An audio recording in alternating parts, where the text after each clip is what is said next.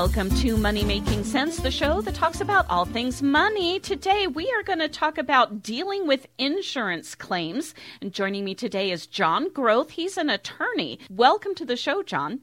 Well, thank you for having me. This hopefully is interesting. It's interesting to me, maybe not interesting to everybody, but I think it's sadly something that occurs a lot more frequently these days where you're getting involved in a car crash or some kind of issue and you have to figure out what to do. And certainly that's going to affect your bottom line because who's going to pay for what, right? Okay, I have to put this out there because I think a lot of people may be thinking it. I'm talking to an attorney about insurance. So are you one of those ambulance chasing lawyers that's, going after people?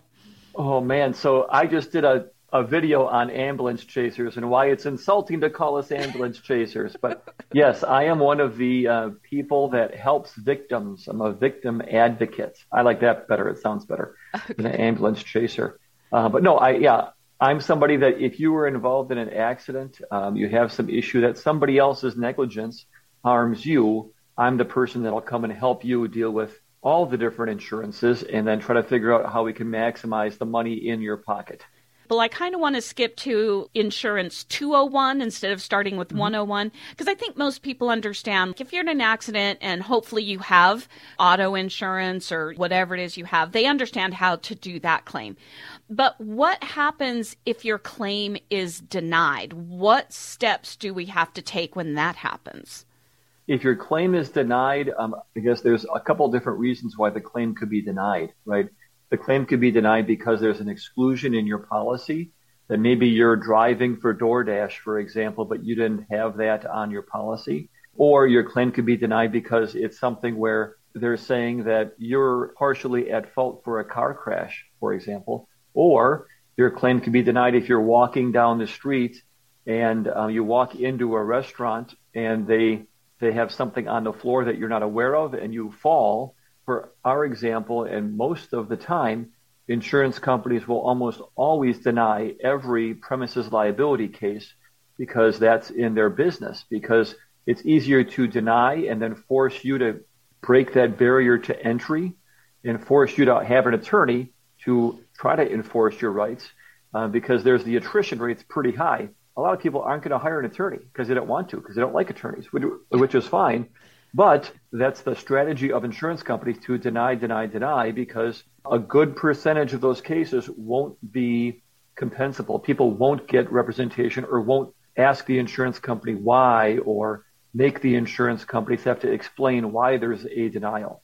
You mentioned something that I hadn't actually thought about. If Sure. I do need a little bit of extra cash and I decide to do DoorDash or, Uber Eats or something along those lines, I wasn't aware, actually, I would need to tell my insurance company that the way I drive and how much driving I'm doing has changed. Yes, I think that's something that people are not aware of, or they're aware of and they just don't tell the insurance because they don't want the rates to increase because they think the rates are going to increase.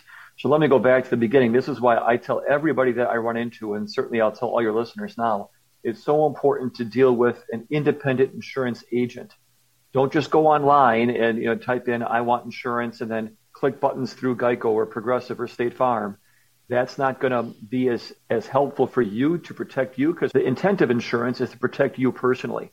If you're just filling out boxes and buttons online, they're not really going to know your whole story. Having a person that you're dealing with, an independent insurance agent, is going to provide you with so much more protection because they're going to know to ask those questions. Do you drive for Uber? Do you drive for DoorDash? Things like that you may have to have a rider on your policy that says you're going to pay a few dollars extra every month to get the protection for driving for hire. I have in my personal insurance is if somebody else is actually driving my car and my car is hit or damaged, they are protected under my insurance. I would have assumed that included things like for Uber along with my regular job. So there's a couple things there. You have a permissive user portion of the policy, and that's pretty standard. So if you have your buddy Jim down the street who needs to drive you to the eye doctor and back because you're getting your eyes dilated, that's totally fine. That's a permissive user. You're permitting that person to drive your vehicle, and that's usually covered. I'm really only talking about Wisconsin law because that's all I can talk about is Wisconsin law, but it's pretty standard. Most insurance policies are standardized nowadays, but you do have the protection of your insurance to cover a permissive user of your vehicle. It's different if you're driving for hire, because if you're driving just to go to the doctor and back, that's pretty typical. Those are the miles that you would take, the mileage that you would have told your insurance company about how many miles you drive in any given month. If you're driving for hire, that mileage is going to increase. And that means, the bells and whistles are going off for insurance companies because they want to assess risk. If you're on the street that much more and you're driving probably rush hour, for example, or you're driving longer distances, you're stopping and starting more, you have a higher risk of getting involved in a crash. Therefore, they're going to need to charge you more because you're a higher risk. Thank you. That gives us a little bit more background. But then to go to one of your examples, let's say I slipped and fell in a restaurant or something, and I injured myself. So I filed an insurance claim and it was denied. What is the next step for it being denied if I want to pursue it? I'm like, look, the reason I filed this claim is I need money. I have hospital bills. I'm out of work for a while. So now what do I do? And that's a great question. And usually what's going to happen is there's going to be an outright denial. They're going to say, no, we don't believe that we're responsible. The question you need to ask is why. Always ask why, no matter what, just why, and ask if there's any other insurance policies that may cover this loss. Because they may be looking at the liability coverage, but there also might be what's called PIP or MedPay or no-fault MedPay coverage. So just simply go back and ask, is there any other insurance that I can have the benefit of? For example, when you're at some commercial facilities, they have a no-fault MedPay that might pay $500 or $1,000. That's on the commercial property owner's own policy. And the commercial property owner may say, okay, I want to pay for X amount because that might alleviate the need for people to even have to make a full-fledged claim. So they're not going to have that hit against their insurance, and their rates won't go up because they'll be paying small portions. You can understand the risk there. So you have to ask at least, why are you denying, and is there any other insurance that may be applicable? The other thing is this. There might be other people that are managing the property. So you might be in like a strip mall, and there's a Jimmy John's and a video store, Blockbuster. I don't know. I made you myself, but whatever. In a grocery store. Well, the individual tenants of that structure may have their own insurance, but it might be a structural defect to the property. And that's the commercial property's insurance's responsibility to pay for those losses. So if you go to the manager of the Jimmy John's and say, can you pay my medical bills because you guys didn't do what you were supposed to do? They might say, we deny. Well, are they denying because it's not in their policy? It's somebody else's policy? So that's why you should always ask why, and are there any other policies available? What if we've run the gamut of the people that we think could possibly pay us some money? I want my money here. Mm-hmm. And it's all still denied. Now what's the next step?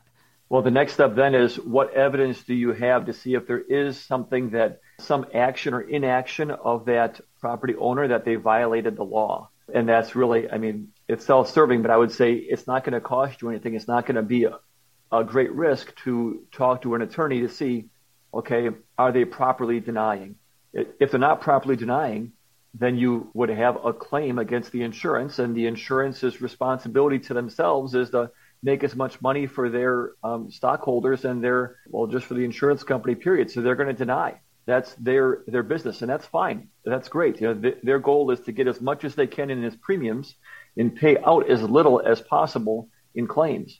So denials or lowball offers is okay. That's their business model.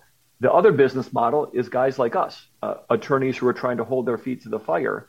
And in our world, most of us don't charge any hourly fee. It's all contingent upon recovery.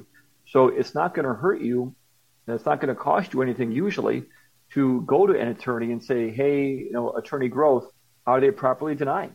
And then we can say, okay, well, let's look at the evidence and see if they are properly denying or not. This is a great place to take a break because I do want to follow up on that. Do I always have to call an attorney? And we will address that when we come back with John Groth. He is a victim advocate attorney. Welcome back to Money Making Sense, the show. If it affects your life in any way money-wise, we're talking about it. And today we're talking about insurance claims, dealing with them, especially if they get denied. So joining me today is John Groth. He is a victim advocate attorney. And John, we were just dealing with, what are the steps you should be taking if an insurance claim is denied?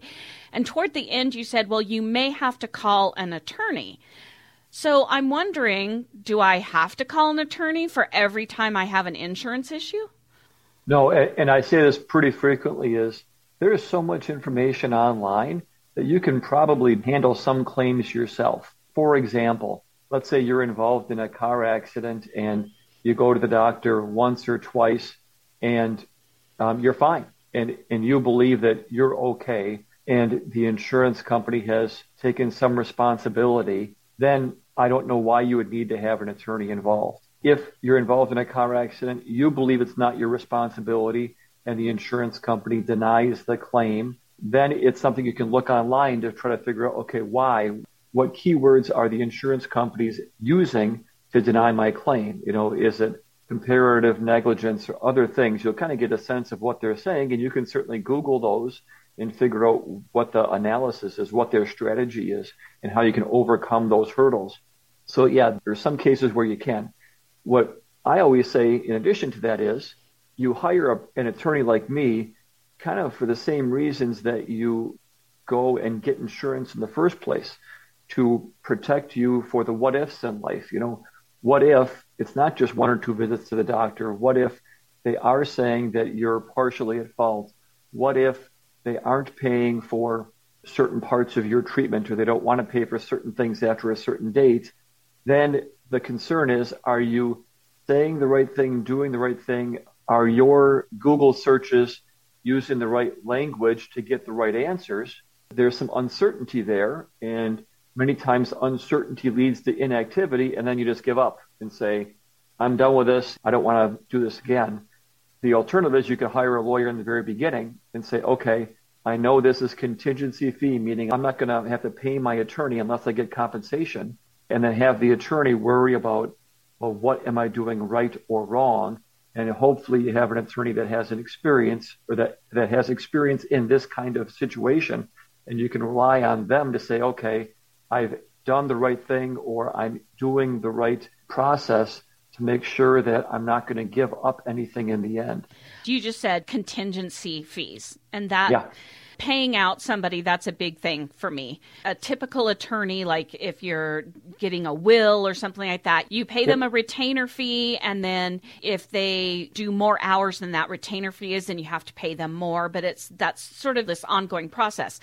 For people who help with insurance, most of them, or a lot of them, at least in your line, it is contingency. You only get paid if you win. And sort of my first question is, well, what if you lose all the time? How in the heck do you pay your bills? But if you do win, don't you wind up taking more of a cut from those earnings than I would have had to pay out to an attorney that I'm just doing a retainer with? Sure. So very good question. So I think the common perception with attorneys, right, is luckily not a lot of people get involved in car crashes, right? Luckily, not a lot of people are injured because of somebody else's negligence. If they have, some criminal matter that they have to pay a retainer of, let's say it's $5,000 or $10,000, and then the attorney works on like an hourly billing process where they will charge $250 an hour for however many hours they work. That's more common, and that's what you see in movies and things like that too. So that's the common perception. For me, we only get paid at the end of the case. So I have to look at these cases at the very beginning and really understand with hopefully my expertise about whether it's a case that the client's going to get compensation on, and then take the risk. And certainly it's something that the attorney bears a lot of the risk too, because I will get paid, like you said, nothing if I handle a case for 2 years and spend 50 hours a month on for 2 years. I've just lost a lot, and I probably won't be in business for very long, right? So it's a matter of the attorney having the skill and the knowledge to know what kind of cases you're able to get compensation for your client on. The other thing is with contingency fee, like you said, will we get paid more than what you would pay an attorney if you paid the attorney hourly? That's a great question. Sometimes possibly yes.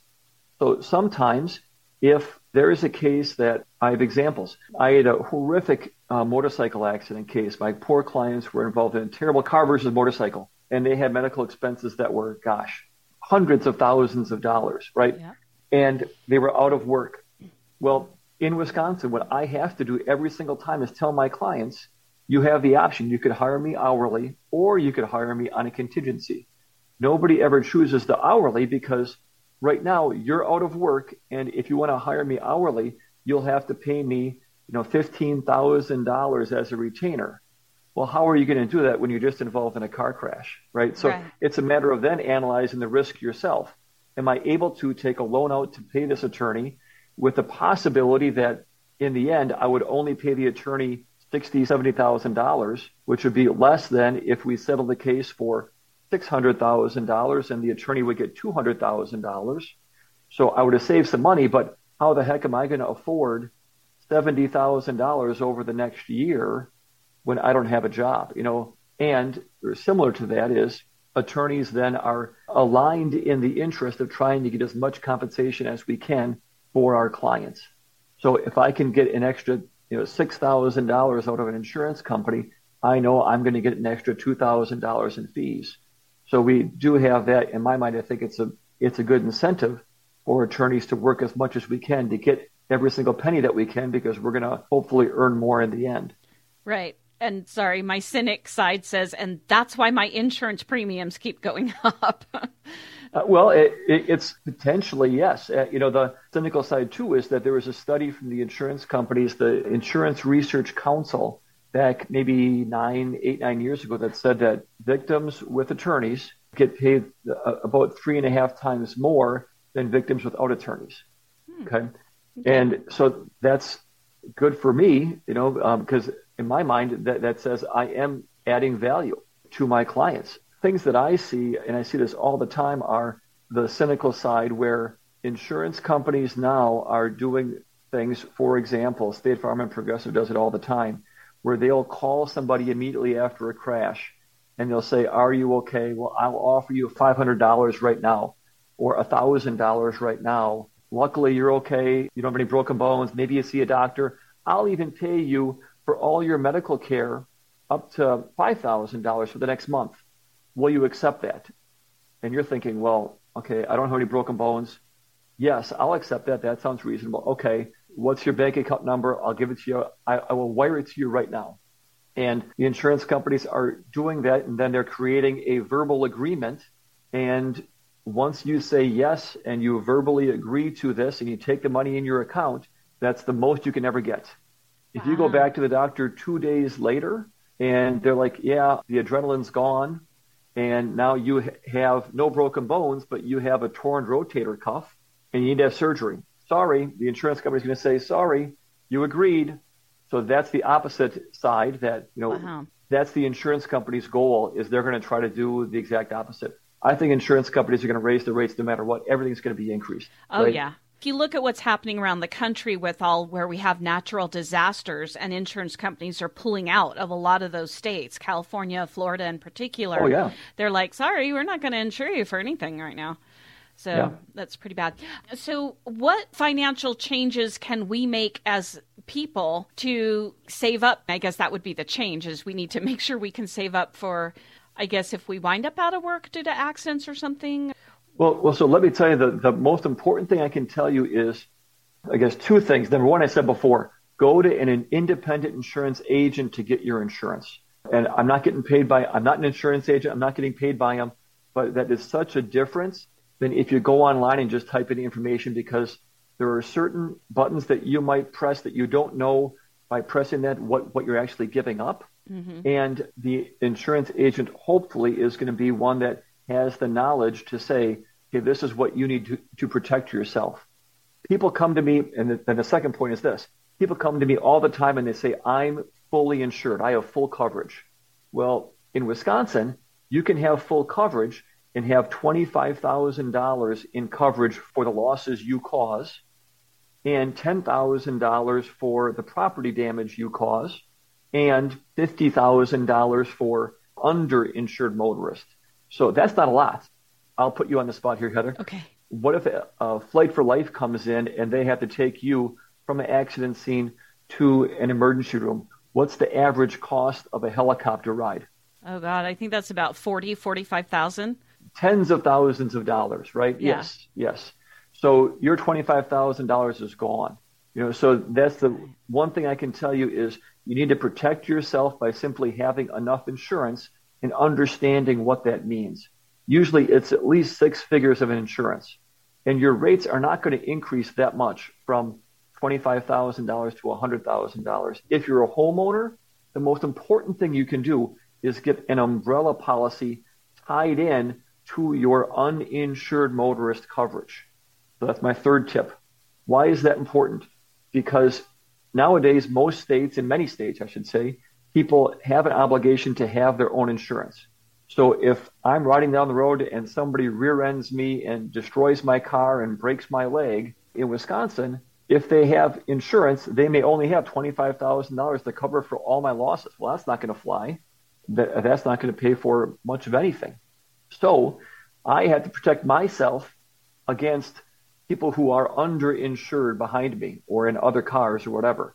So how do I do that? I own a home and I have an umbrella policy on that home. They're relatively cheap. Maybe it's a couple $100 a year, but talk to your insurance agent. So for the amount of insurance you can get for a couple $100, it's the best deal going. Maybe it's, for $1 million in an umbrella policy, you're going to pay a couple $100 a year. And then you have the insurance available if you're struck by somebody who was not responsible. So that's something that if you want to protect yourself in the short term, make sure you have the right insurance out there and you finagle your insurance in certain ways that you're paying a lower premium for more coverage. And that's what the insurance policy can help you do. So my takeaway, what I've learned is I need to make sure I overinsure myself to protect against those who aren't, but also do some research. Like if I have been in an accident and I can do some of the research myself, find out if I actually really need a lawyer. And if I do, then go to one. Don't try to take it on yourself. Because as you said, the data said if you have a lawyer, most people wind up winning 3 times as much as if you don't have a lawyer. Correct. Well, and this is the insurance company's, the Insurance Research Council's own study. It said 3.5 times more compensation if you hire a lawyer. So the other thing is, if you want to talk about money, it costs nothing to hire an injury lawyer like me. You can have the consultation free and say, okay, I'm on the right track. I'm not. Should I hire or should I? Shouldn't I know? It's something that hopefully it'll give you a little peace of mind. It'll be less stress because at least you asked. John, you said you're in Wisconsin. Is that the only state you're allowed to practice in as an attorney? We handle cases all across the United States that I've handled for people who have vacationed in Wisconsin, for example, and may live somewhere else. With the conventions, the political conventions next year, one's going to be in Milwaukee next year, so we'll have lots of visitors. So that way, yes, we handle cases for victims all across the nation. But we do have a unique part of our practice. We have a few attorneys and staff who only do flu vaccine and vaccine injury, not COVID injuries, but vaccine injury claims. Okay. Because there's billions of dollars in a fund to pay people who were injured because of vaccines. That's a whole different world. But I handle those claims all across the world. We have clients who were in Germany, Siberia, anywhere in the United States who have received a flu shot, for example, and have a claim. So the answer to your question is no, it's not only Wisconsin. Okay. Where would people go to find you if they want to get more information? Sure. Thank you. It's growthlawfirm.com, GROTH lawfirm.com.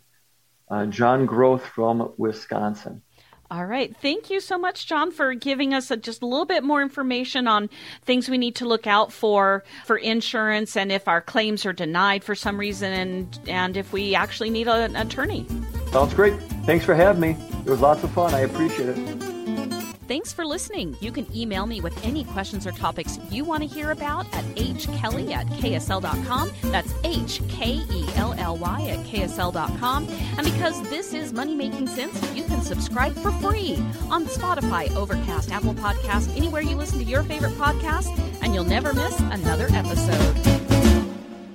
Thanks for being a Money Making Sense listener. Follow your common sense on the social media. Money Making Sense on Facebook, Twitter, and Instagram.